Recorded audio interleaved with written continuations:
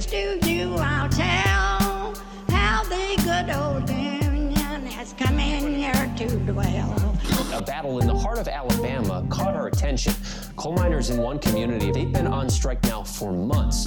Working as long as 12 hours a day, 7 days a week, in some of the most dangerous conditions. I really think that the labor movement is the single greatest force for democracy in the history of the United States.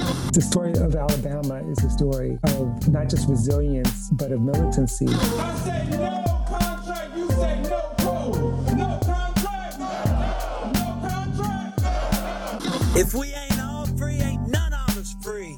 You're listening to Alabama's only union talk radio show, The Valley Labor Report, with Adam Keller and Jacob Morrison. Oh, man, yeah. And we do have a caller on the line. Oh, we do have a caller on the line? Just FYI. Yeah, well, I'll just read some of these comments and then we'll get to that caller, and then we'll actually. Oh, hold on, I had you muted too. Sorry, okay, y'all. Sorry about that. Sorry, yeah. y'all. Yeah, well, so we're off the radio now. We're off the radio. We're online only. This is the second half of the program. And we've got some good stuff. We have Chuck Corra, actually, from the Apoddlachia podcast, coming on to talk about J.D. Vance. That's going to be fun, I think. I've got some other stories that we're going to get to. Going to talk about Wendell Major. He's a Democrat cop running for Attorney General, which Democrats want me to get excited about, I guess. I don't know. Get excited. So we're going to be talking about some of that on the other side of this break. So yeah, we'll take this break really quick and we'll be right back with Overtime. All right, folks? And we'll grab that caller on the other side. Yep. Be back here shortly. All right, folks, we are back and we are in Overtime. Second half of the program that is online only, but it's still free. Don't have to pay for it. Although if you would like to support the show and help us continue doing stuff like that, then please do. You can go to tvlr.fm/donate if you would just like to make a donation, or you can go to tvlr.fm/store if you would like to get something in return for your money. We've got stickers and hats. And at some point we're going to have another short order. But yeah, so we got a lot of good conversation in the chat, and we appreciate that. We appreciate Strom in Infinite Content coming in. Adam, absolutely happy to spend some time on those AEA elections. It's incredibly important, really underemphasized, and you know, I mean, I think you and I both know that the AEA that the leadership of the AEA are some of the people that want it underemphasized. So interesting method. Yeah, right. Yeah. I'm going to keep my members as inactive as possible. That's going to give us lots of kind of like Alabama voters in the Right. Yeah, Jeb in the chat said so Bama says increased taxes drive increased bureaucracy. The correlation in benefits never track along with increase in taxes. They're actually reduced. I don't think that's true. And Jeb counters that with the wage gap we're experiencing today literally started when Reagan cut corporate taxes and started breaking unions. And that is absolutely factually true. Factually true. Bama Slayton responds, I completely disagree. You can use education as a shining example, especially in lower income communities. The solidification of the family unit has more impact on education than dollars spent. And, I think he's disagreeing to Infinite Content, saying increased taxes allow for increased social services, education, public works, infrastructure. And that's true as well. But what Jeb said about unions is incredibly important. I mean, it's almost 1-to-1 as far as union membership goes down 1 percentage point, CEO income increases 2 percentage points, and wages stay flat. I mean, it's seriously, the correlation is ridiculous. The correlation is ridiculous. Why would a boss give you more money? Right. They're capitalists. Strom says at-will employment an awful related problem. It is, and it's everywhere. It is everywhere, and we need to get rid of it. We should not. At-will employment should not be the law of the land. Absolutely not. Yeah. So let's. Do we still have the caller on the line? We do. Yeah. Let's bring them in. Caller, what is your name and where are you calling from? How you doing, guys? My name is Joey Leach. I'm an organizer for the Security Police Fight Professionals of America, Local 603. I want to give a shout-out to all my brothers and sisters in the labor movement. I'm an organizer in Central Florida, and yeah, it's not an easy thing to do to organize in the South. Absolutely. Absolutely. You said you're with the Firefighters Union down there? Security Police Fight Professionals of America. We organize all first responders, from correctional officers to firefighters to mostly security officers. We had a recent claim to fame would be our officers were the ones who were being shot at the Mandalay Bay casino shooting back in 2017.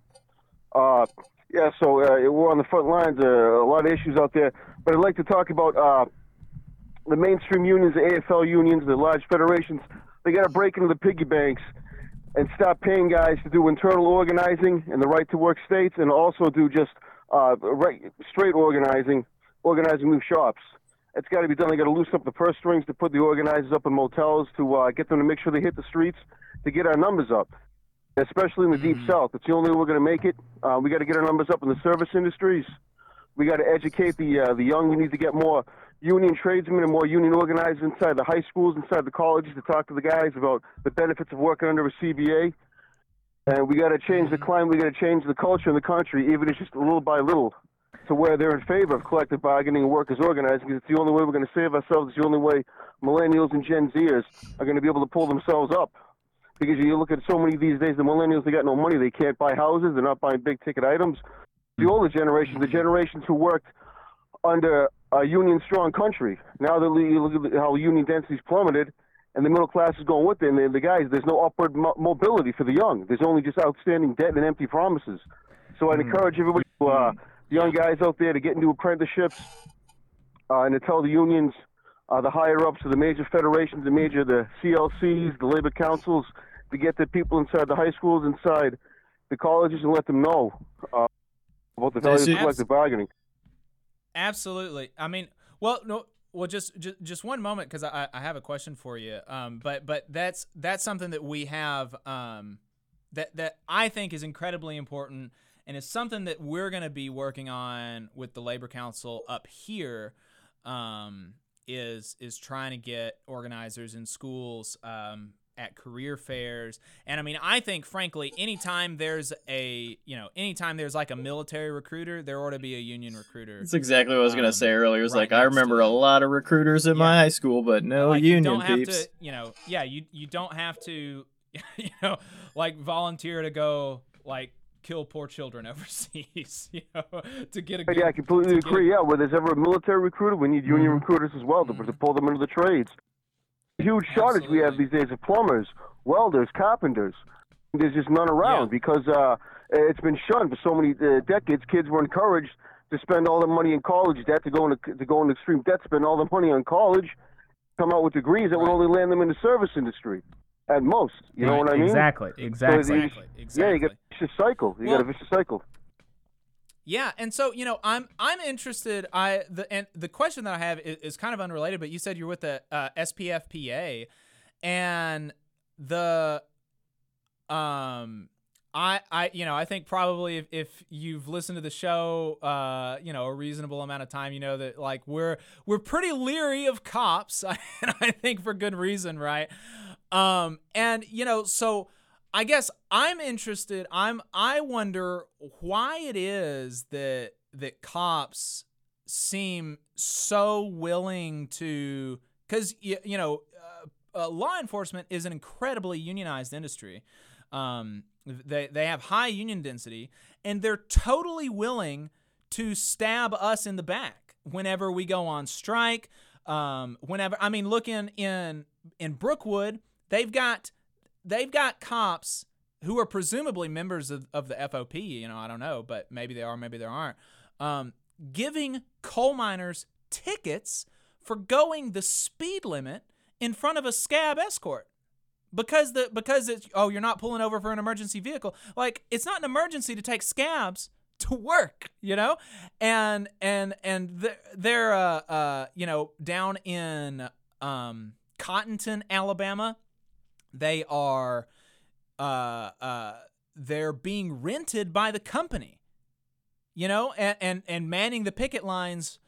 And so I can, like, so yeah, why is it you think that there is not more solidarity among these people who you know, they've got collective bargaining agreements, you know, whether we want to call it a union or not, you know, I don't know. And I also forgot to mention that I agree. I totally agree about the you know, gotta dig into the purse strings and all that, and we've talked about that with Chris Boner about his you know, his report, and he did a follow-up to that, and we're going to be getting him on the show to talk about that at some point, I'm sure. But yeah, so why is that, you think? Because that's always confused me and made me incredibly angry. That's right. If you look at the PBA, which is the Police Benevolent Association, the Fraternal Order of Police, and other organizations, the police union is right. It appears that they're screwing themselves in the long run by not showing solidarity with their fellow brothers and sisters, and even opting to drop out of federations and larger police and larger union movements, which I think is insane. I think it goes back to the whole culture of America, where the solidarity, the concept of solidarity and the concept of community, all that has been so eroded. Everybody's just about, I'm going to get yours and the hell with everybody else. So to go into an industry like law enforcement, their first instinct is to protect themselves, not think about the guys who are on the picket line, such as the Cisco Teamsters, who were arrested. Yeah, there was over a dozen, about 20 of them arrested for beating back scabs. Now, I have my personal feelings, along with the guys in my local and without my union, that we would never work picket line. We would never defend scabs. None of the guys in my union. Yeah, we wouldn't do that. But yeah, other unions like the FOP, PBA, it does make you wonder, and I believe it's a culture that says that it's of individuality that's just crushing the labor movement in America as a whole. You know, we don't want to do things. We don't want to work together. We don't want to work as a team. We just have this extreme individuality. That reflects in the way that the NLRB has been looking into cases and making rulings, to where in the beginning it was protecting and encouraging collective bargaining, to where it was protecting small units, to where nowadays it's protecting, and I quote, the rights of the individual worker. So I really think it goes into the whole culture as a whole. And if you look back at history, like the Mate One, the story of Mate One and the miners, you actually have the police, the constables, and the police there who supported the miners and fought the company scabs and the company goons back on the side of the miners. Yeah, Sid. I think his name was it Sid Hatfield? Sid Hatfield. Right, I believe that's his name. I believe that's what his name was. Yeah. That's always been a fascinating story about Sid Hatfield. And you know, this fascinating call. And it's just the culture as a whole. I mean, when you look at the percentage of unionized workers, we're talking 10, 11%, the whole workforce. And then you look at the private sector, it's 6.5%, some ridiculously low number like that. So you got this whole culture that's just across almost the whole country, every industry, of where solidarity is being eroded, and the obsession of individuality is just killing us all as a whole. And that really reflects inside the FOP, PBA, and you see that. Yeah. Well, I mean, the FOP. The national FOP president, he's been on local talk radio here defending a convicted murderer. There's a cop here in Alabama, in Huntsville, that was convicted of murder, and like by, you know, a jury of his peers, by a right-wing DA, prosecuted by a right-wing Republican DA, right? You know, so this isn't some, Democrat DA going out on a limb. This is a right-wing Republican DA prosecuting a murderer, somebody who a jury of his peers found to be a murderer. And what happened, there was a suicidal fella who had like a flare gun to his head or something. And there were these other two cops that were in there, and they were like, trying to talk him down basically, but he still had the gun to his head, but it was obvious that he was not like a threat to them. He was a threat to himself. And this guy comes charging in there with a shotgun, says, put the gun, hollering orders, yelling orders. And in 10 seconds, he blows the guy's brains out. And so, he was convicted right, they of just murder. went in to shoot like cowboys.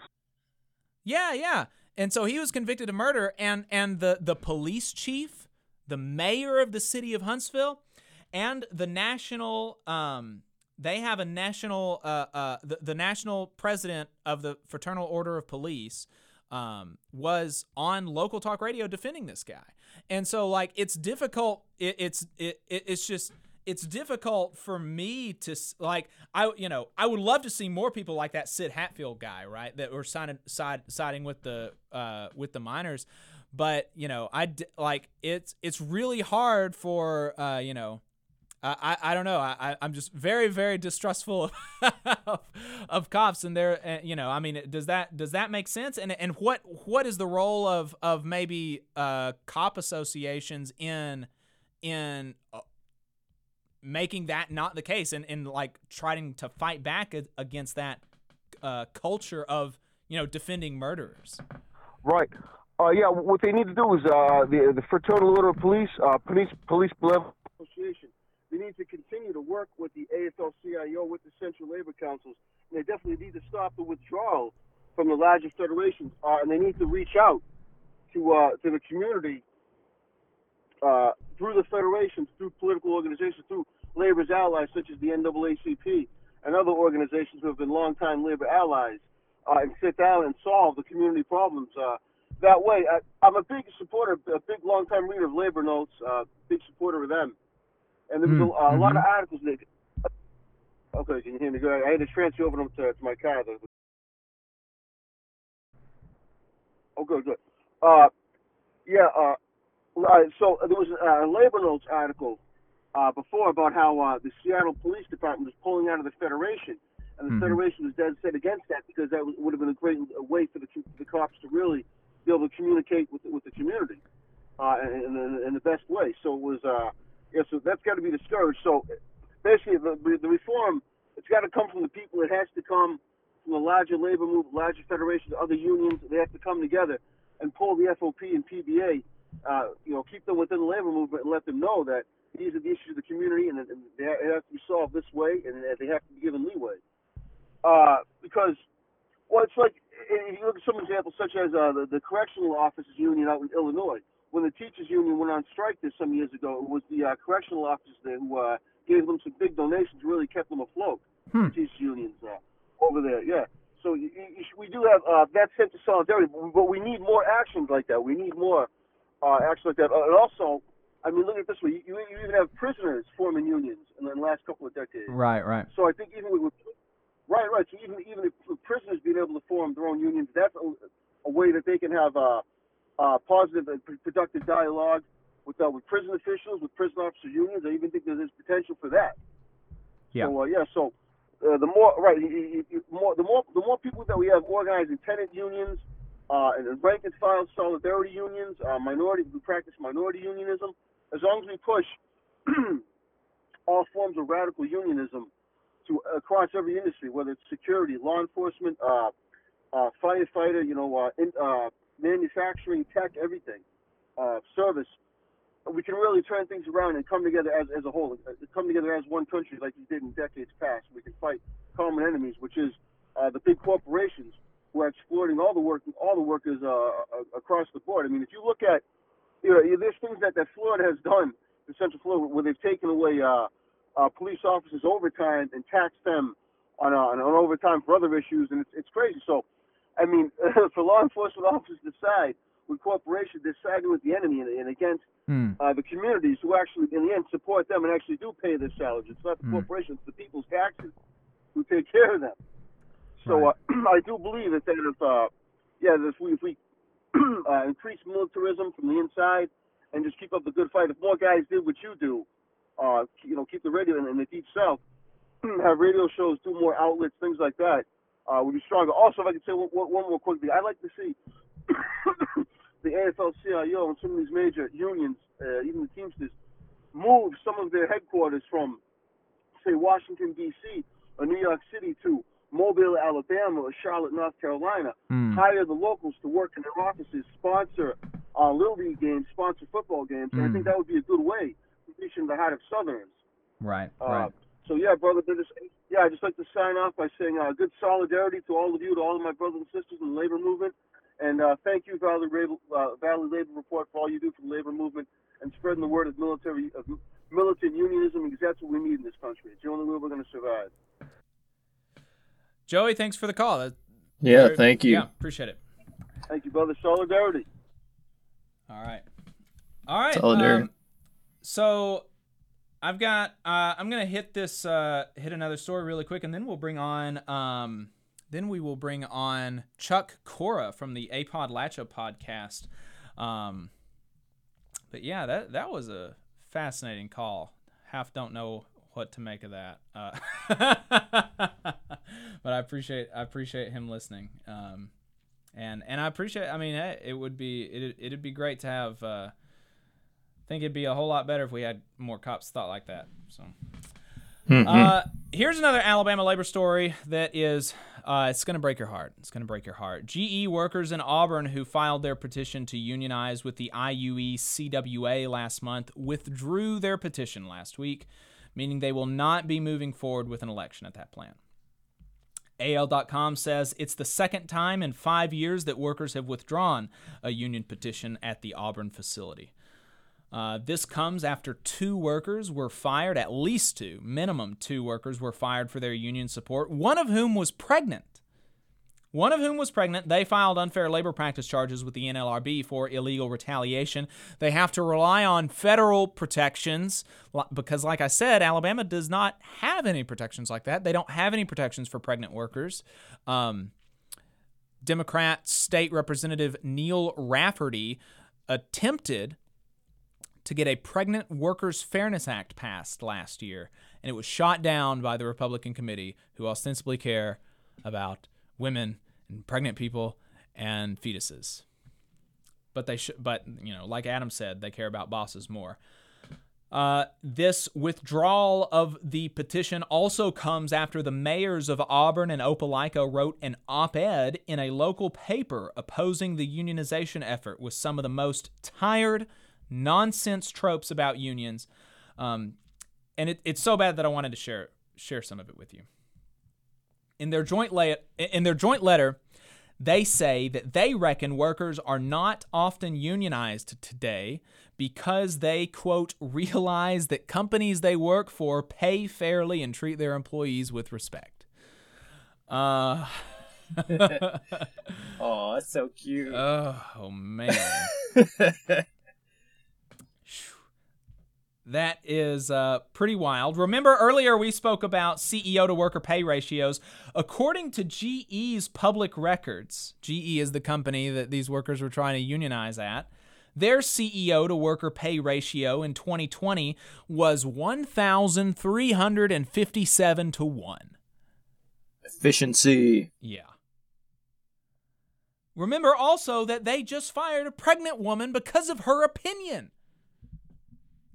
At this GE plant in Auburn, they fired a pregnant woman because of her opinion, because she supported unionization. Where are the free speech warriors? Where are the defenders of parents? Where are the defenders of mothers? They're nowhere to be found here because it's all theater. It's all theater, and it's all theater in service of the boss. Of course, workers are not paid fairly. We're barely scraping by while our betters, who, let's remember, barely even take the time to be in the same room, hell, even the same state as us. We're barely scraping by while our betters make out like bandits off of the value that we create. Of course, most workers aren't treated with respect. They're treated like a number at best. And they preface all of this with, I believe. I believe this is the case. I believe this to be the case. And this, I think, with the rest of the article and how out of touch it is, just really makes me think that they did not talk to a single worker in this plant about their feelings before running their op-eds. But of course, why would somebody like them talk to one of the little people, right? Why would a mayor of Auburn, why would the mayor want to talk to just a measly worker? They end the op-ed by saying, quote, "It would be a shame for a union to try to dictate how the company operates in this ultra-competitive environment." And I want folks listening to understand that this statement is laced with contempt for you. This statement is laced with disgust for normal people. Because what are they saying here? They're saying that it would be bad for the people doing the work, which is who the union would be, right? If they formed one there, the people doing the work would be who the union is made up of. It would be a shame for the people doing the work to have a say. It would be a shame.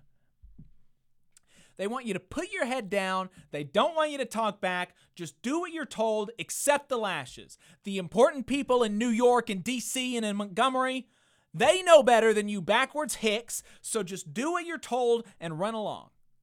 I mean, that's what they're saying here explicitly. That's explicitly what they're saying here. And so they got what they want for now. But hopefully at some time in the future, these folks are going to be able to find the courage to fight back. Because I think that they deserve a say. I do think that they ought to have some control over the place where they spend the majority of their waking lives. I don't think that would be a shame, actually. I don't actually think it would be a shame if people had some amount of say over where they spend the majority of their waking lives. I think that would be the bare minimum. But fancy boys like Ron Anders and Gary Fuller, the mayors of Opelika and Auburn, Alabama, they think that would be a shame. And that's who they are. Have we got Chuck in the Zoom?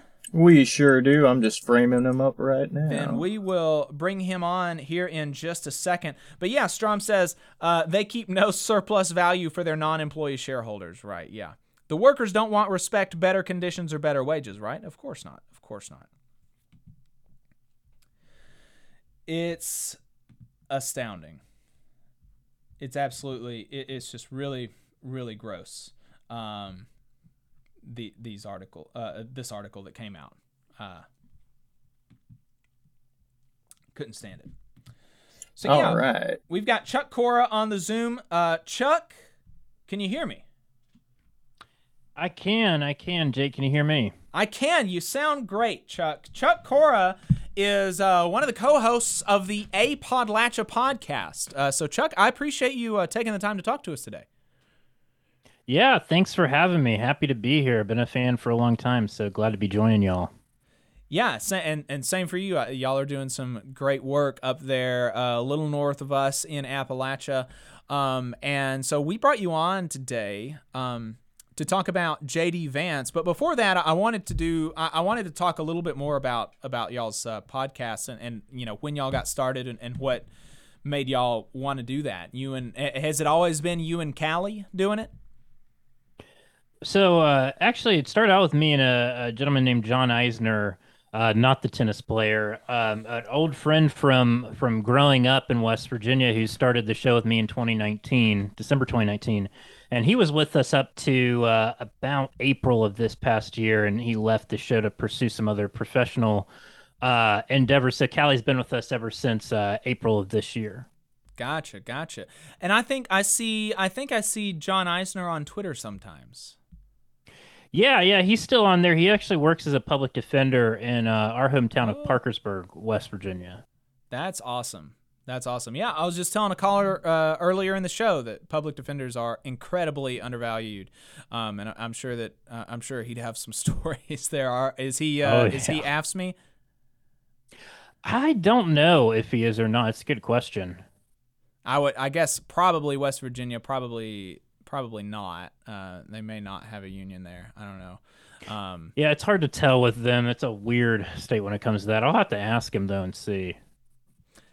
Might be worth asking. But yeah, that's incredible work. I value public defenders an incredible amount. So that's really cool of him to do that. So what made y'all want to start the podcast?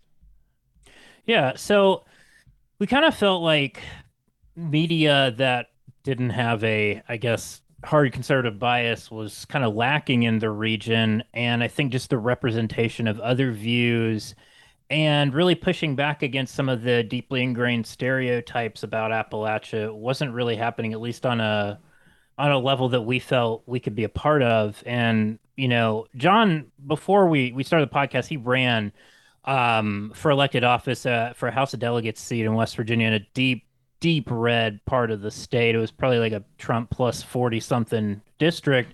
And he did better than any other Democrat had ever done in that district. When he ran, he still lost, but made some real inroads. And the conversations we had on that campaign, because I helped him out a lot, were ones that we wanted to continue having. And we wanted there to be some sort of progressive voice for Appalachia, which we felt like was lacking at the time. And so we started a podcast without like a lot of real goals or planning in mind. We just wanted to bring a more progressive viewpoint about Appalachia to more people, and also be building a platform to lift other important voices up that had otherwise not really gained the attention that I feel like they deserved. And that's really served as the impetus for it. And we started out with a small audience in 2019, and throughout the past 2.5, 3 years, I've built a pretty decent sized audience, talking about things like JD Vance, but other important things like, what's happening in Appalachia, the economy, the important people, especially the creative community and the working class community in Appalachia that often gets ignored in the national media, but has such an important role. And honestly, when you think about working class history, an extremely important role in the history of union organizing in the United States.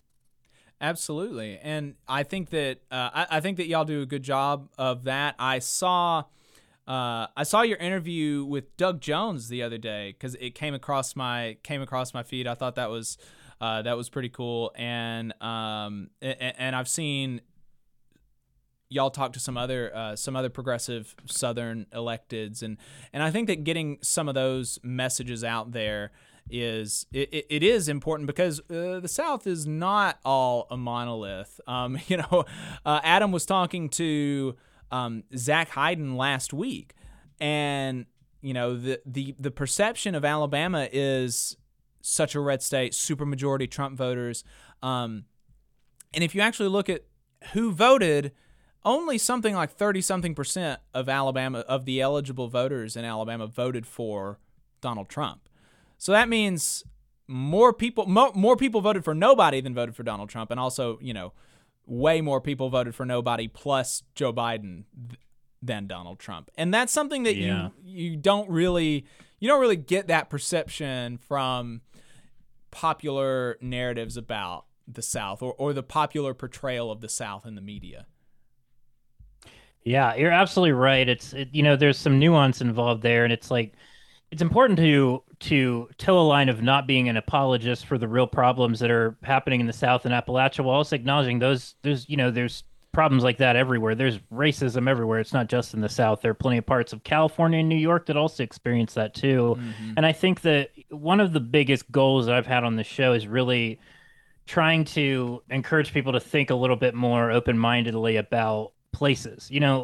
Alabama, West Virginia, the geography is arbitrary, right? I mean, there are lines that are drawn by politics or by geography, but the people inside those states, I think oftentimes feel underrepresented. We've talked to many people from Alabama who are sick and tired of just hearing this whole notion of like, oh my God, I can't believe you live in Alabama. How do you survive with all these Trump people and all this stuff? It's like, the narrative that you're hearing about a place is only a small sliver of the truth of what it actually is, And I think for a lot of people, for a lot of progressives that live in those places, they're really sick and tired of these narratives being controlling about a place that they love and care about and call home. And yeah, it's complicated, and the politics of places are oftentimes not what we want them to be, but that disregards the real people that live there, and the real progressive people that are trying to fight for a better place. And I think that one thing we've tried to do is really emphasize that and say, like, of course, West Virginia has a very, very red electorate, but that's not representative of all the people as a whole. And it's important to acknowledge that nuance. And like you said about Alabama, I mean,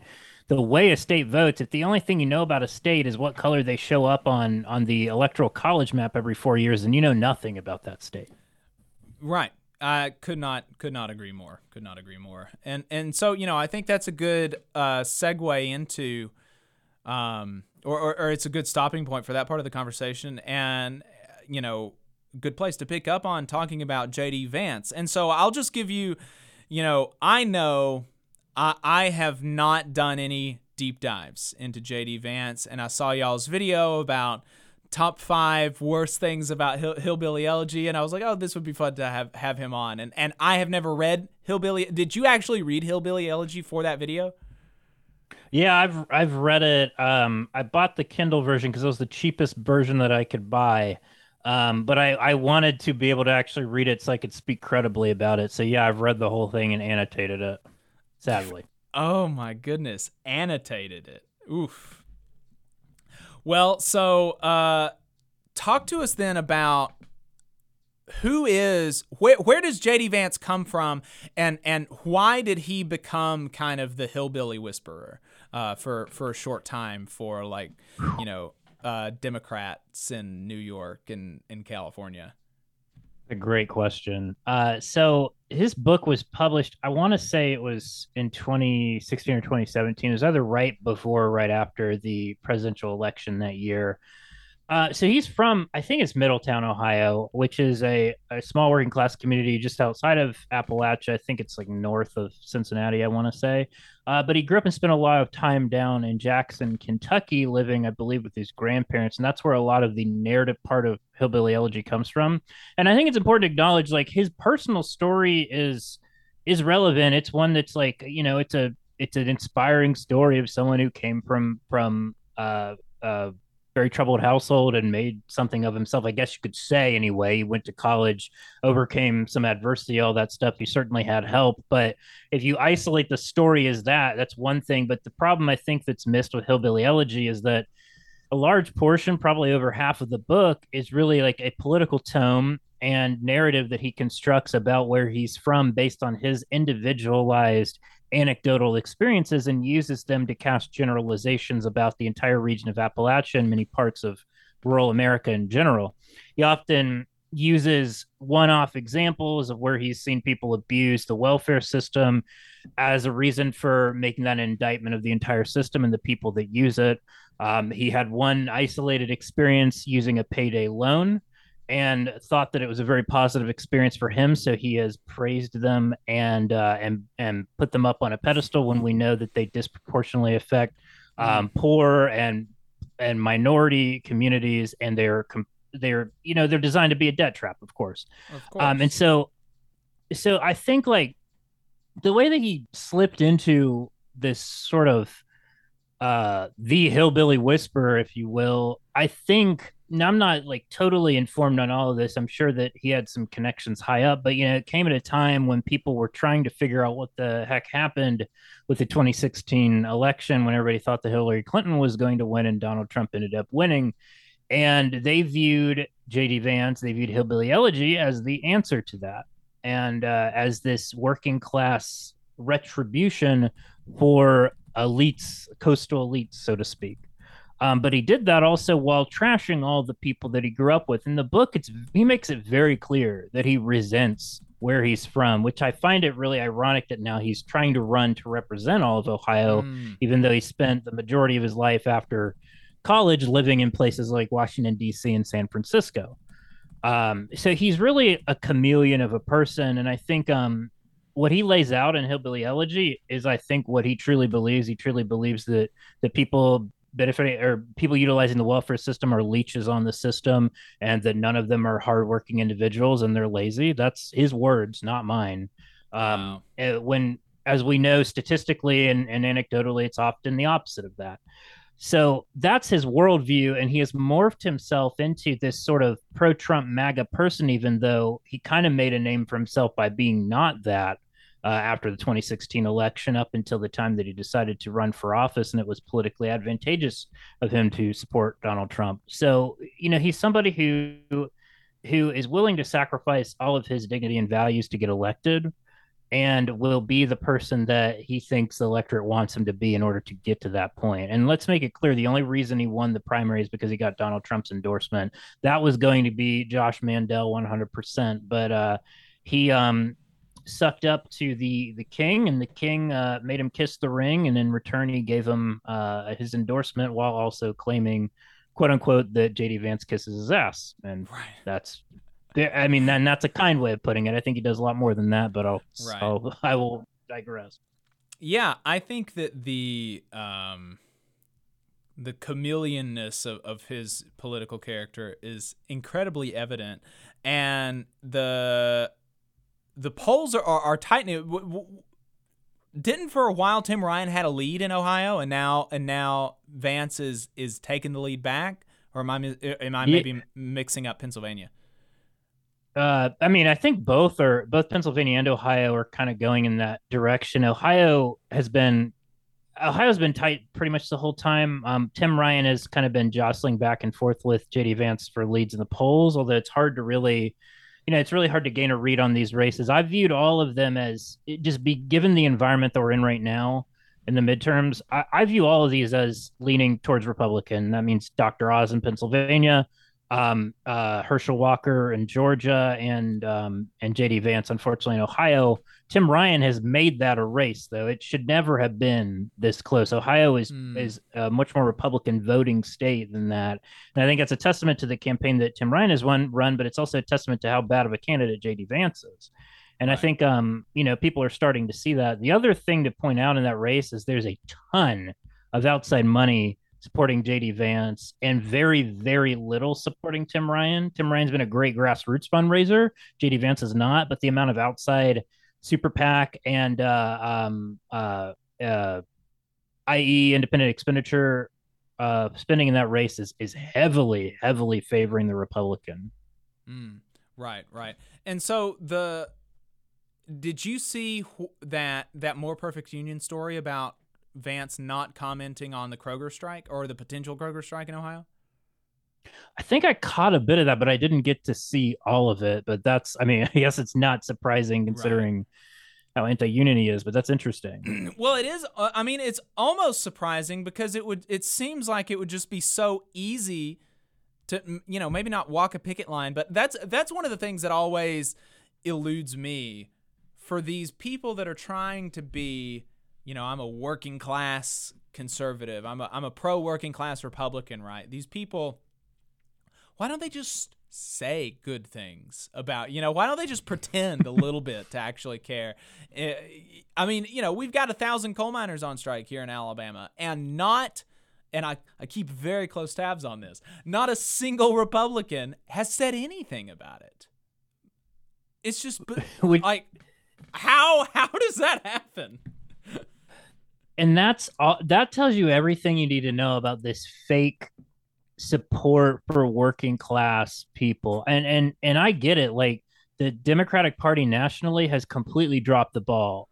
I think. And the Democratic Party locally. There's a Democratic activist, somebody who's active in the party, that came to David the other day, the other day as in last week, and it was like, oh, I just found out about the coal miner strike. How can we help? And it's like, what? It's been 570 days now or something like that. How can you be an Alabama Politico, somebody who considers themselves remotely well-informed and remotely on the left? You can track how many years that took for them to catch up there. Like, that was just bonkers to me. And so, and so rightfully so, I think, David was pretty cynical, and it's like, well, maybe get back with me when you don't have an election you're trying to win, and we can talk. Right? You're I mean, look, I was embarrassed that it took me a month to find out about this strike down in Brookwood. Brookwood or Brookwood, Bessemer was Amazon. Yeah. And so but and you're I not think even that from that's the just state. no. And that's to me that makes me really sad for them. And it's just, I mean, it shows like there hasn't been any, because there's not a lot of financial gain for politicians, because working class, they're not going to give up part of their hard-earned union paycheck to throw money at a campaign. And so I think it's telling, that like support matters. It matters not just in election time. It matters, 570 some odd days ago it mattered. And the fact that hardly anyone is standing up for the miners, but for all these, we're in a union renaissance in this country, like more than we probably in our collective lives have ever seen. And the lack of support has been, to me, astounding, and it's a political layup in many situations. But that just, it's telling people like JD Vance they don't want to cozy up too much, because they don't want to see themselves as being pro-union. And one of the easiest dunks that a Republican can make right now is dunking on the AFT or the local education unions with all the education strife that's going on right now. Right. Yeah. Exactly. Well, so then, what is your read then on the people that are going to be voting, you think, for JD Vance? Why? Boy, if I need like 3 hours to unpack that. I think there's a lot of it that can be explained by partisan tribalism. Vote for the R, not the D. There's certainly some of that. I mean, there's not a lot of appeal to the guy otherwise. I mean, he tries to flex MAGA credentials, but I don't think that he's got the credibility to back it up. Not like someone like Josh Mandel, who's the former treasurer of Ohio, that's kind of a perennial candidate. He doesn't have like the credentials of being in Ohio. He recently moved back from San Francisco and DC. So I don't understand the appeal, other than the quintessential Republican who's going to support if you're someone who votes on issues like abortion and stuff like that, maybe that's a reason why you're voting for him. I don't know. This is the race out of all the other Senate races right now that I'm the most interested to see the result, because I feel like it could be a lot closer than people are anticipating. I feel like that Tim Ryan has a narrow path to victory, even in such a difficult state, just because of how bad of a candidate and just how fake of a person JD Vance is. But also, Tim Ryan has been running a really effective campaign in Ohio. Even in tough political environments, they'll elect a decent progressive every now and then. I mean, granted, 2018 was a good environment for Democrats, but Sherrod Brown won a victory there, statewide race, and he's won top races for a long time. I'm a big fan of Sherrod Brown. He supported my dad when he was on strike back in 2006. He was the only politician to show up on the picket line back then, and I will never forget that. Yeah, it's a good question. I definitely have a lot of respect for Sherrod Brown, and he calls in like once a month to Flash's show in Ohio, America's Workforce. Yeah, so I like hearing Sherrod Brown on Flash's show. But yeah, it's definitely. I mean, I think a lot of these Senate races are just kind of like the Republicans have really, really put up bizarre candidates. Yeah, like Dr. Oz in Pennsylvania, JD Vance in Ohio, Herschel Walker in Georgia, Kerry Lake in Arizona. Like, these are all lunatics. Like, just absolutely lunatics, right? And I think that ironically enough, I think that the strongest Republican candidate, maybe it's just because I know her and maybe there are others, but like Katie Britt is just like a normal Republican, it seems to me, right? And she's in Alabama. And it seems like if she was in any of these other states where Democrats were maybe having a bit harder of a time, she'd be walking away with it. Because she's like just a normal Republican. And she kind of does a little bit of a dance to, satisfy some MAGA stuff. But she's like, I don't know. She seems normal to me, more or less. Obviously a lizard person, but, Of the normal variety. Normal lizard person. Yeah. I've seen that. I mean, she used to be Richard Shelby's chief of staff or something. Yeah, and he seemed like he never quite leaned far into the whole MAGA election denying thing quite like a lot of the other ones did. I view him this is very similar to what happened in Tennessee. Bob Corker and Lamar Alexander were both Republican senators there. They both had the sort of I would say independent light streak, I suppose, of not fully embracing this whole MAGA turn of the party. And they both retired because they knew that they would probably not win re-election because of that. And now you have people like Marsha Blackburn and Bill Hagerty in there who are unhinged. But yeah, I think we're seeing a lot less of people like Katie Britt and a lot more people like Carrie Lake in Arizona who are election deniers and these anti-democratic candidates that people I don't think are really taking seriously how disruptive these people could be. Look in Pennsylvania, for example, Doug Mastriano, who's the Republican nominee for governor. Now, granted, he in the polls, and polls are what they are. He's been up by the Democrat has been up by double digits. So I don't think it's very likely that Doug Mastriano could win. But if that guy won, he's an election denier and he gets to appoint the Secretary of State. And Pennsylvania, one of the critical states like Arizona in presidential elections, could really spell trouble in 2 years if those people are elected. And Carrie Lake, very similar situation. So it's very scary. And then you have people like Herschel Walker who will do exactly what Donald Trump tells them to do. People like J.D. Vance who will also do that. And Dr. Oz, who the heck knows, but probably the same. These are people that could all, vote to not certify an election. So all of this stuff has broad-reaching implications past just the general stuff that a senator should do. Yeah, definitely. Well, so Chuck, we'll leave you off with the question: what are just to point people to the video, the top 5 worst parts of Hillbilly Elegy, but tell us one of the worst parts of Hillbilly Elegy, and it's your choice which one you want to tell us about. Oh man. Well, first of all, I said this was the hardest list that I had ever come up with because there could be literally 500. I mentioned the payday loan part and that was one of the worst, just because I think it's just so devoid of fact and reason. But one of the worst, I think, is really just, I think about how he talks about the people that he grew up with that supposedly he cared about and that was supposedly his community. There's one quote, it's in, I think it's in the beginning of the book. And he's talking about the people of Jackson, Kentucky. He said, quote, "The people are physically unhealthy and without government assistance, they lack treatment for the most basic problems. Most important, they're mean about it. They will hesitate to open their lives up to others for the simple reason that they don't wish to be judged."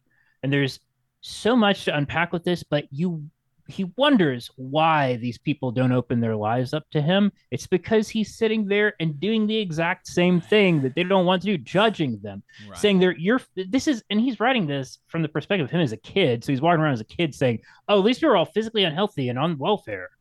So screw them. And I'm not going to be like this." And it's just so much resentment and so much hatred towards people that are just not of means and struggling to survive, and there's no empathy with that at all. And I think that sets the tone for the entire book.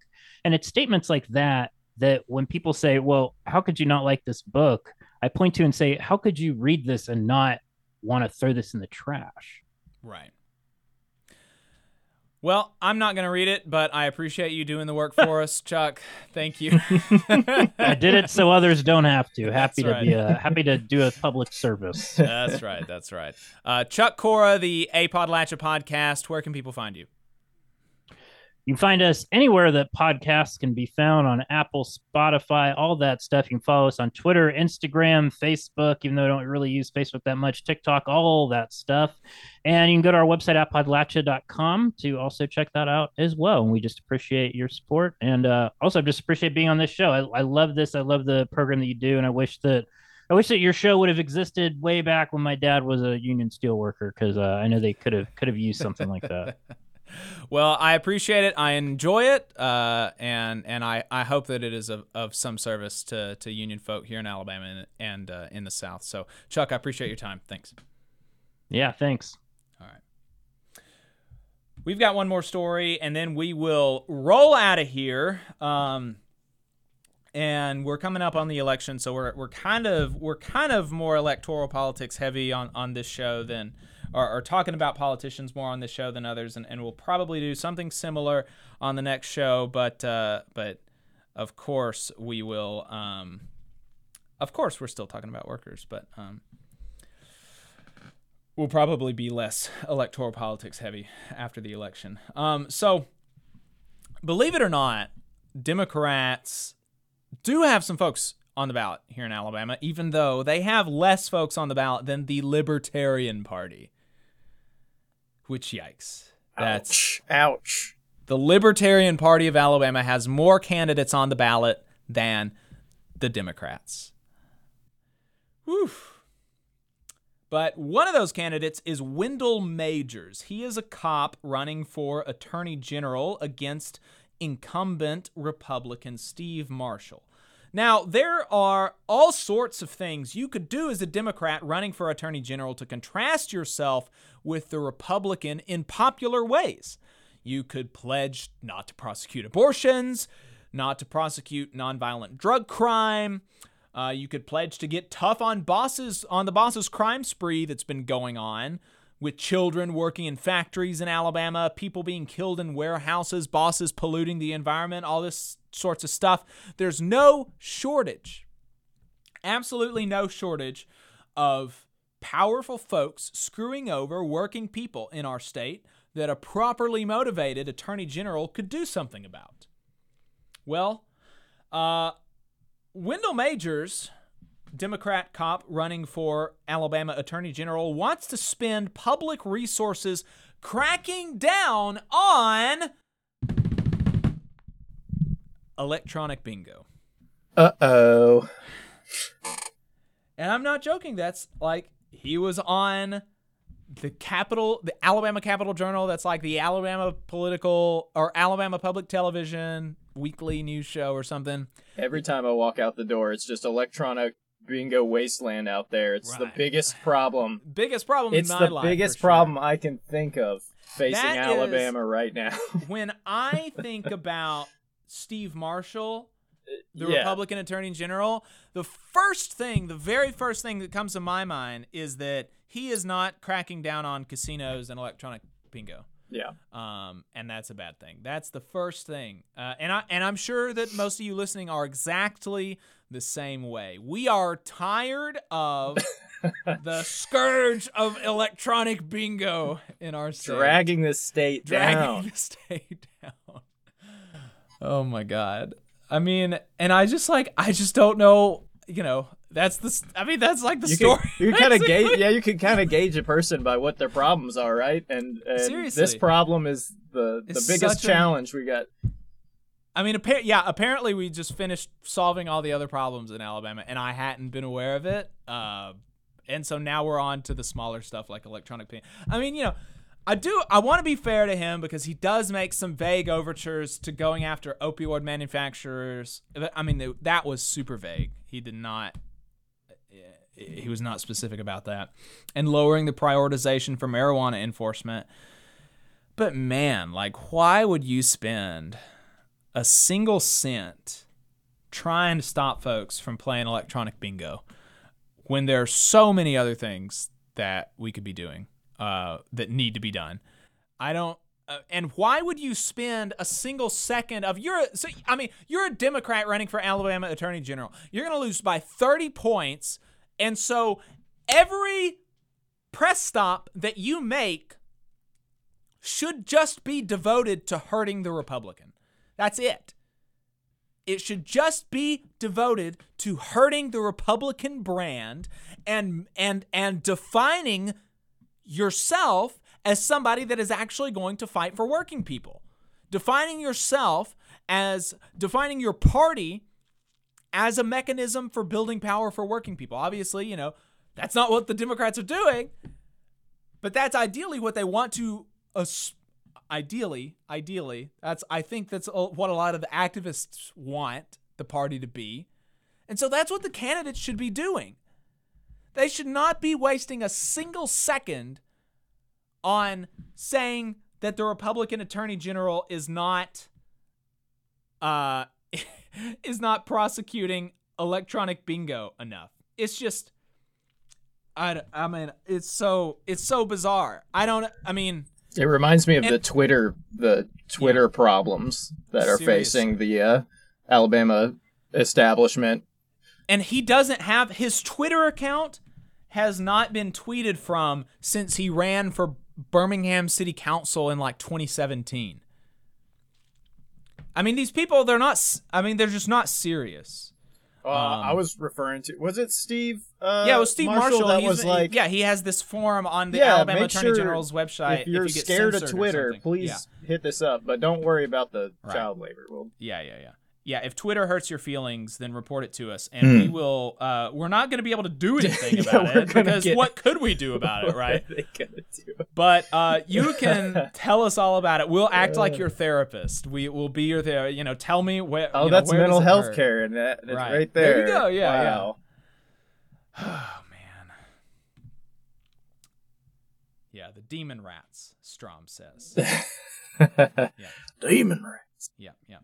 Well, that's about it. I just wanted to tell you that because I figured you'd want to know that that we finally got somebody fighting to get rid of the scourge of electronic bingo. It's a new day. It's a new day. We got it. We're taking it out. Finally. Alabama's on the rise, y'all. Alabama's on the rise. South's gonna rise again as soon as we get rid of electronic bingo. All right, folks, that's it for the show today. Make sure that if you haven't, you donate to the UMWA Strike Pantry. You can support the striking families at paypal.me/UMWA Strike Pantry. Leave us a voicemail at 844-899-TVLR. That is 844-899-8857. You can buy a hat or give us money on our website, tvlr.fm. Don't forget to like, subscribe, share, 5 stars, all of that good stuff. Give us Yelp reviews, right? Yelp reviews, all of it. Share, all this stuff for the Valley Labor Report. All power to the workers.